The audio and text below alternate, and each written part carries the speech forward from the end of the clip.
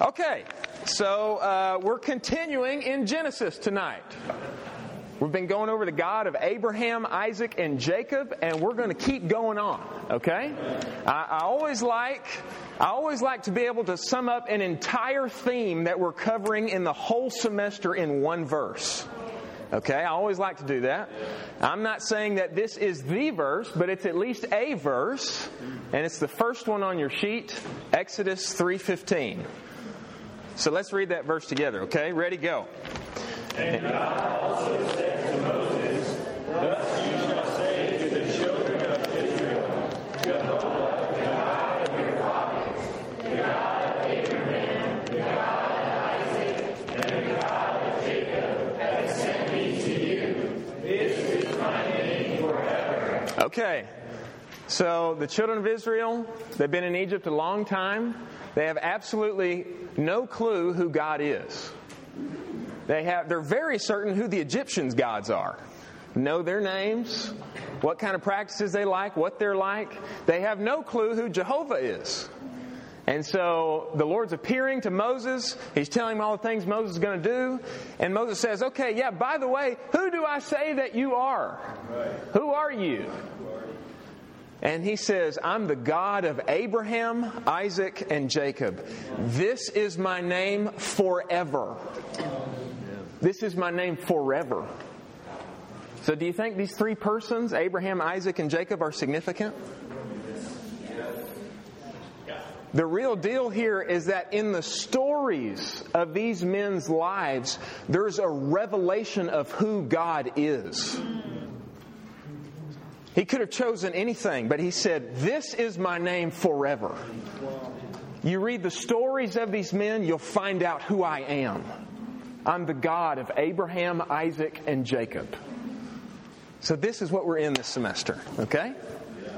And tonight we come to Genesis 14. Tonight is the story of Genesis 14. And here in the story of Genesis 14, there is a revelation of who God is. So I want you to be looking for that and to pick that up. And when you think about Genesis 14, I want you to remember this phrase. If you remember anything, remember this. Fighting for your brother. Say that. Fighting for your brother.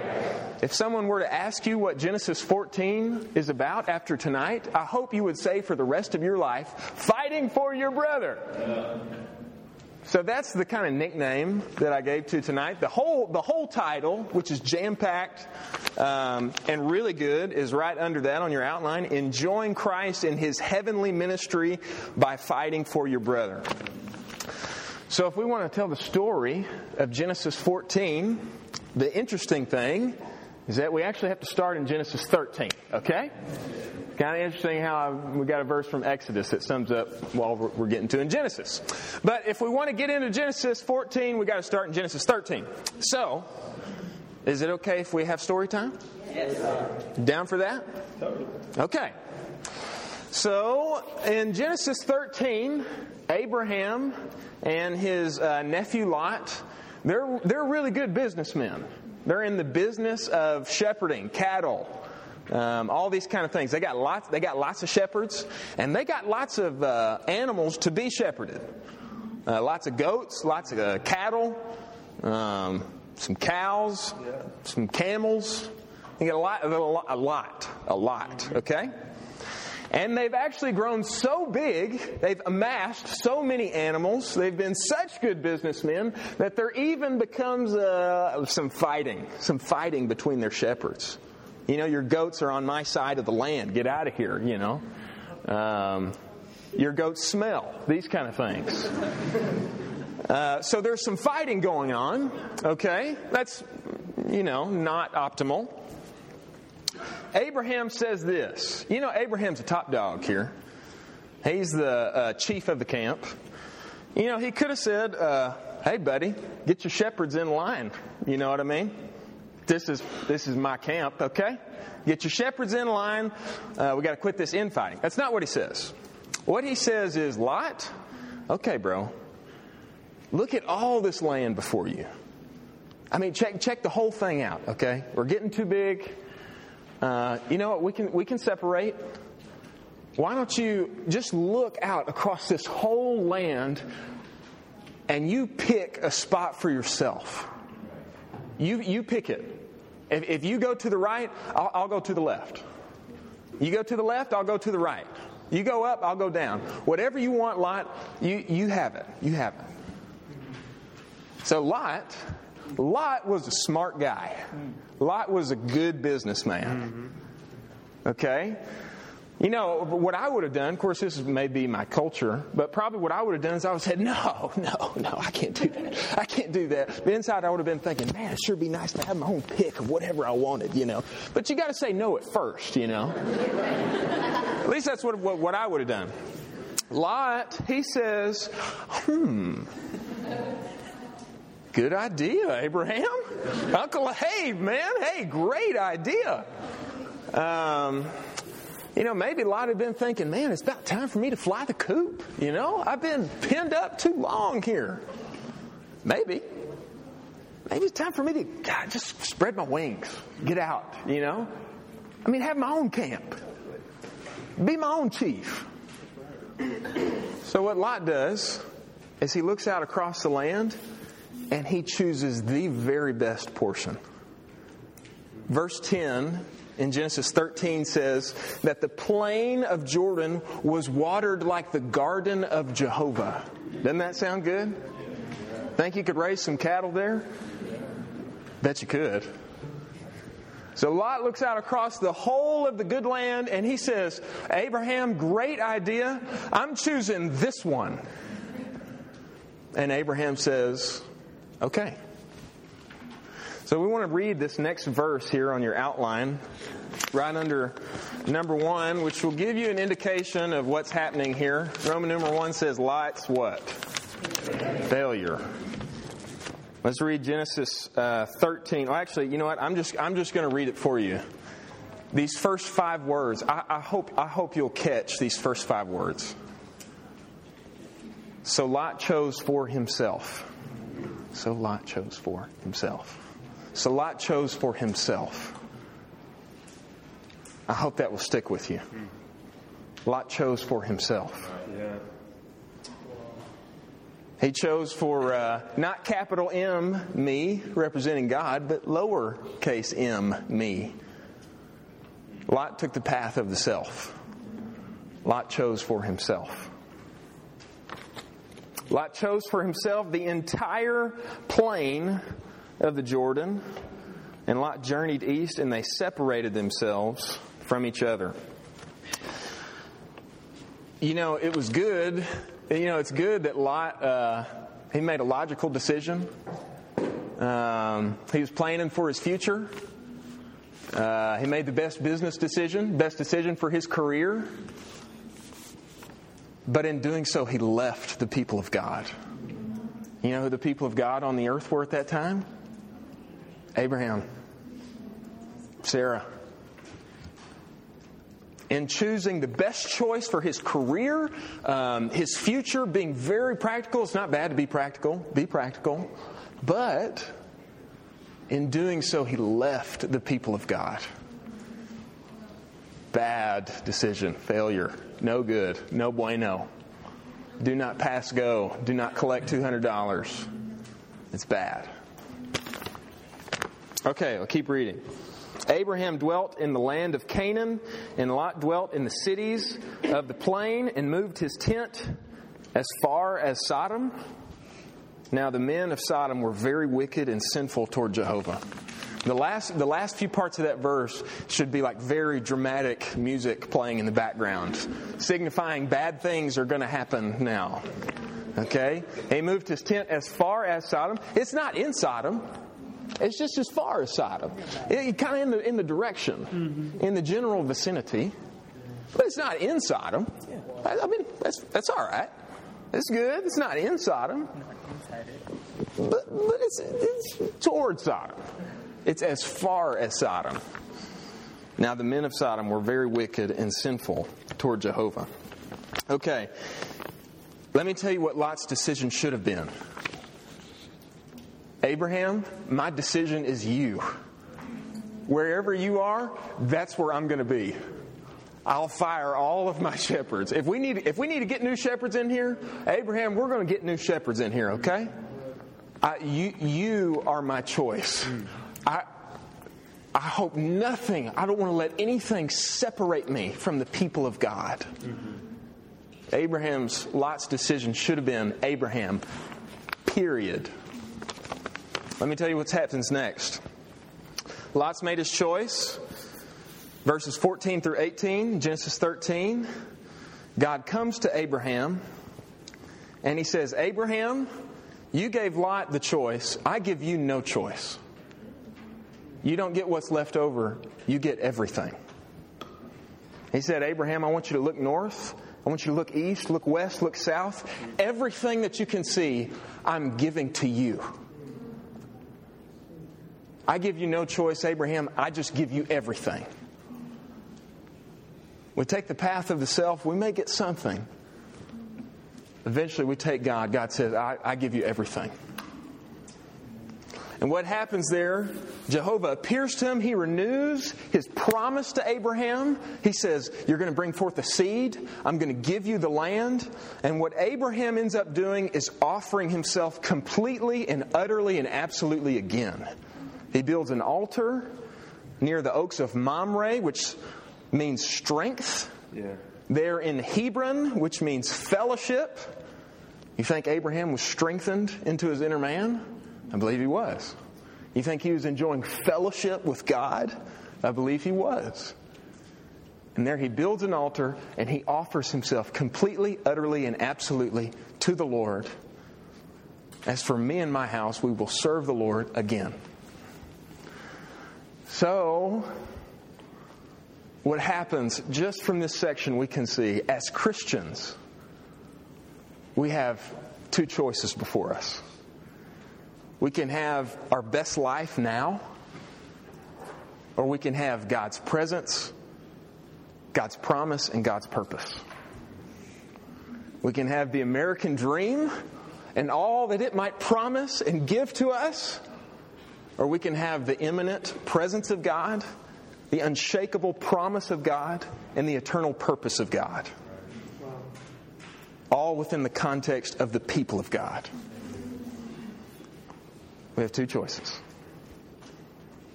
What happens next? Genesis 14 is very interesting.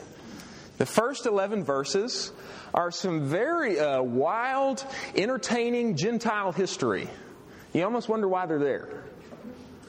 So 9 kings are fighting. There's an uprising. There's bloodshed. There's tar pits. There's war. There's retreat. It would make a great, momentous movie scene, I'm sure. But the reason that happens is given to us in verse 12. Let's go down to Lot's capture. Genesis 4:12. Let's read it together. Ready, go. And they took Lot, Abram's brother's son, and his possessions, and departed, for he was dwelling in Sodom. Those first 4 words at the end of those 11 verses, speaking about all that's happening in the Gentile world around, and they took Lot. It's an echoing, empty, sorrowful, unfortunate phrase. And they took Lot. Why'd they take Lot? For he was dwelling in Sodom. In the beginning, it was just as far as Sodom. In the general vicinity of Sodom. Here, a few verses later, I don't know how long later, he was dwelling in Sodom. If you want to read about Sodom, you just have to fast forward to Genesis 19. I don't think our burden tonight is to talk about how bad Sodom was. But it'd be healthy to read. It's in the Word. Do you think God would let His people live in Sodom? No. The answer is no. God loves His people so much that He would operate in His sovereignty to wake us up. Sometimes we need to be shaken awake. So what happens here is Lot is taken, and What's happened to his possessions, to his dwelling, to his family? I don't know. I don't know. What's happened?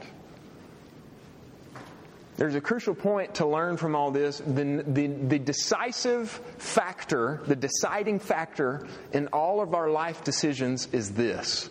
How will this decision affect my relationship with God and my proximity to the people of God? How will this affect my relationship with God and my proximity to the people of God? So, lots taken. That's bad. But here comes some good news. We've had enough bad news, maybe, right? Yes. We can do more bad news if we'd like more bad news. No. Okay, good news time. What happens next with Abraham is very encouraging. I want us to read these verses together. This is Abraham's decision. Okay, Genesis 14 through something else. But let's read it together. Ready, go. And when Abram heard that his brother... He led out his trained men, according to his house, 318 of them, and pursued as far as Dan. And he divided his forces against them by night. He and his servants, and struck them and pursued them to Moab, which is north of Damascus. And he brought back all the possessions, and also brought back Lot his brother, and his possessions, as well as the women and people. Okay, consider Abraham's response. Okay, in verse 13, someone has escaped the battle, and they come to Abraham and they tell him Lot has been taken. And consider Abraham's response. I mean, it's saddle the horses and go. You know what I mean? Let's go. It's Lot's been taken. Let's go. Let's go. Not what maybe, I don't know, maybe you're better than me, but not maybe what I would have done. Told you so. Hey, brother, you reap what you sow. You reap what you sow. You reap what you sow. Hey, bad decisions in life? Hey, it was your choice, dog. Sorry. You chose to separate yourself from God's chosen one, huh? Separate yourself from the people of God, brother. That's what's happening. That's what happens. You got what you deserve. Reap what you sow. Sorry. Okay, there was none of that. You don't pick up any of that. What you pick up is it's like Abraham here's the news and he's calling the getting the trained men. Let's go. We gotta go. He chases them to the upper north of the entire country. He chases this army across the country. Okay, that's incredible, right? I mean, it's not like they just got in the Humvee. You know what I mean? It was like, and they didn't fly in Air Force One. You know what I mean? They didn't have any jet planes. It was like saddle up the donkeys, the camels, the horses. Let's go. Okay, they chase down this army, which is made up of 4 kings, by the way. So you would assume that they have more than Abraham's 300 men. You would assume. And Abraham even divides his forces, which an astute historian that I know let me know that that's not what you do if you got less men. You don't split your forces. But Abraham splits his forces, and you know what? They end up winning. They win the battle.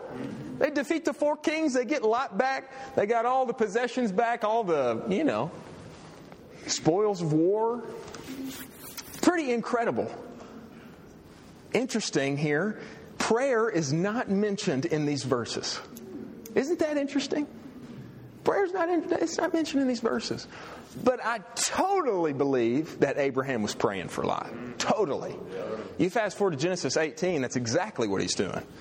He's having a conversation with Jehovah and interceding strongly. Surely the judge of all the earth will do right. Surely you won't destroy Sodom for if there's 40 righteous men in Sodom. You won't destroy the righteous with the wicked. Surely. There's an intimate intercession in Genesis 18. I even wonder, of course this is just me wondering, but I wonder if Abraham was praying for Lot when the man came up and told him that Lot had been taken. I wonder. One of the ways we can fight for our brother, foremost, is prayer. Let's read 1 John 5:6 together. Ready, go.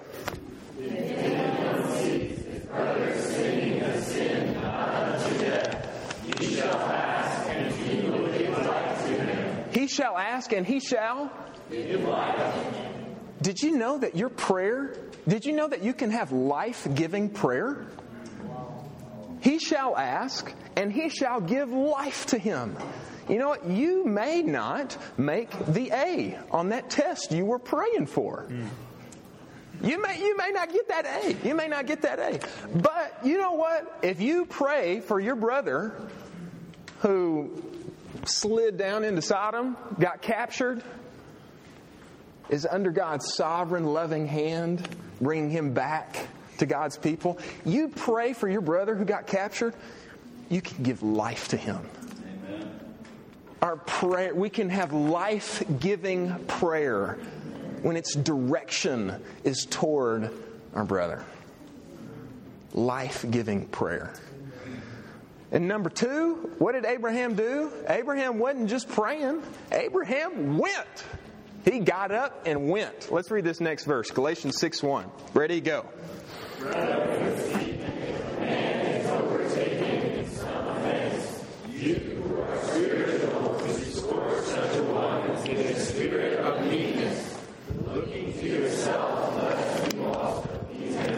So, you know, for us, you just consider, maybe you got some feeling. That feeling is from the Lord for your friend, your buddy, your down and out brother and sister. You got a little feeling there.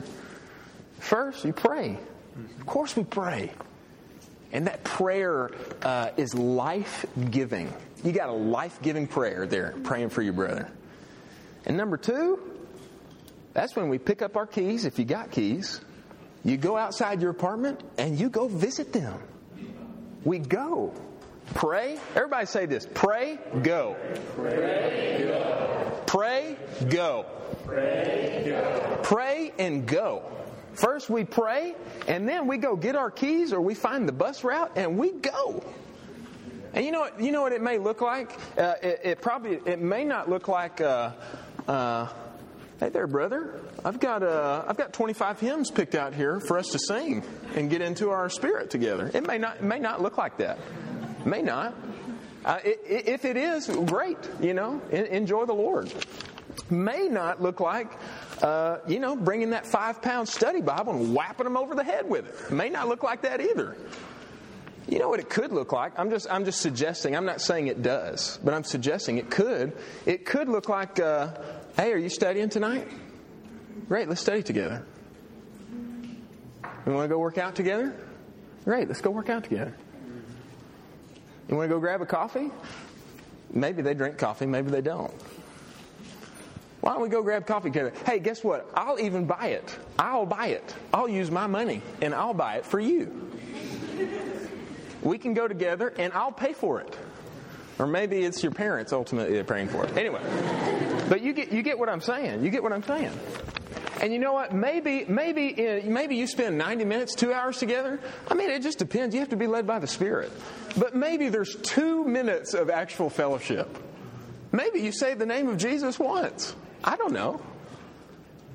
But you have no idea what transpires in those 2 minutes. You have no clue. You have no idea. You know what? There are times when I've been down and out. You know what? It helped me so much to laugh with a person that loved Jesus. They love Jesus, they're with me, and we're laughing together. And it's like, man, I'm just getting revived right now. You'd be surprised just what your presence, your prayer and your presence. You pray and you go. You'd be surprised what happens. You may just slaughter 9 kings, 4 kings at night, split up your army. That you just don't know. That really could be what happens. Okay, this is the last point. This is why all of that happened. in this last point, we can sum up and see why all of that transpired. Why did Lot get taken? Why did Abraham respond in such a way? Why did Abraham ride into town with not as many people, end up clearing house and rescuing a child of God? Why did that happen? Roman number 4, Melchizedek's ministry. Let's read these next few verses together. Genesis 14, 18 through 19. Ready, go. And Melchizedek, the king of Salem, brought out bread and wine. Now he was priest of God the Most High, and he blessed him and said, Blessed be Abram of God the Most High, possessor of heaven and earth. Who is this man? Who is this mysterious man that shows up in Genesis 14? Who is this guy? Melchizedek means king of righteousness. King of righteousness. Just let that sink in. King of righteousness. And it says that he's the king of Salem, Jerusalem. You know what Salem means? Peace. Okay. King of righteousness, and he's the king of peace. Think about that. And what does he give? What does he give to Abraham? Bread and wine. He gives Abraham bread and wine, which just coincidentally, maybe not. I don't think it was coincidental. He brings him bread and wine, which are the very elements of the Lord's table, the Lord's Supper, communion. He brings him bread and wine. Who do you think this guy is? Jesus.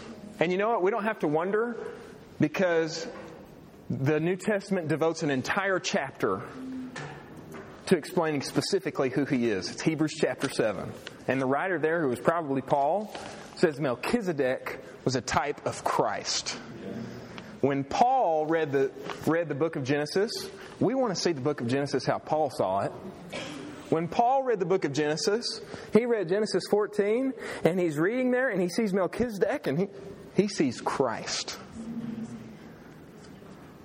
Melchizedek, as a priest of God the Most High, was in the background. You didn't know he was there, but you know what he was doing? Melchizedek was praying. You know why Abraham slaughtered the 4 kings? I mean, he's got like 300 guys. I mean, come on. You know why Abraham slaughtered the kings? Melchizedek's prayer. You know why some kind of mysterious, seemingly unrelated sovereign situation happened so that Lot could get woken up? Melchizedek's prayer. Now, get this. I want you to catch this point. Do you know why Abraham responded the way he did? Melchizedek's prayer. Apart from the Lord's mercy, apart from Hebrews 7:25, I'll just read it right now. It says he lives always to intercede for them. You know what Jesus is doing right now? He's carrying out his heavenly ministry, which is praying. He lives always to what? Jesus, what are you doing? What are you living for? He lives always to intercede for them. Okay. Yeah, we'll make this quick. I kind of need Will, come up here, bro. Okay, Will is going to be our Abraham, okay? Let's say hi to Honest Abe here. So, Will is our Abraham. And you know what? Outwardly, when we read these verses, you know what we think? I mean, Abraham, it's like he got up, he went, he slaughtered the kings. I mean, come on, he's ready. You know what I mean? So, outwardly, we think... we may think Abraham, he's just this... go ahead and flex for it. Give us a little fierce, This is what we think. This is what we think about Abraham. This is what we think. On the outside, that's what it looks like. I mean, he went and fought. I mean, let's be real. Okay. Spiritually, it looks a lot more like this. Go ahead and recline here, bro. And just give us a good weak face, a good kind of weak, kind of like, Okay, you know what Melchizedek's doing? Melchizedek's praying, and he's ministering bread and wine. He's ministering God himself to his people. He sees a situation with Lot. Melchizedek's praying, and you know what God comes to do? He comes to minister grace, heart-softening grace. He's ministering heart-softening grace to Abraham. And he's ministering heart-strengthening grace. He's preparing Abraham. He's ministering to Abraham so that when Abraham hears the news, he'll make a strong decision to fight for Lot. So Melchizedek's praying, the Spirit is coming, he's ministering, he's preparing Abraham. The news comes, and Abraham says, "Let's go!" Okay. Abraham says, "Let's go." And you know what? We would think on the outside, oh, Abraham's big, strong, big body. He's going to go slay some people now. Really, it looks more like this. I'm going to pick you up. It looks more like this. The Spirit comes and he says, "Okay, let's go. Let's go. Let's go. Let's go. Let's go." Okay. That is what happens.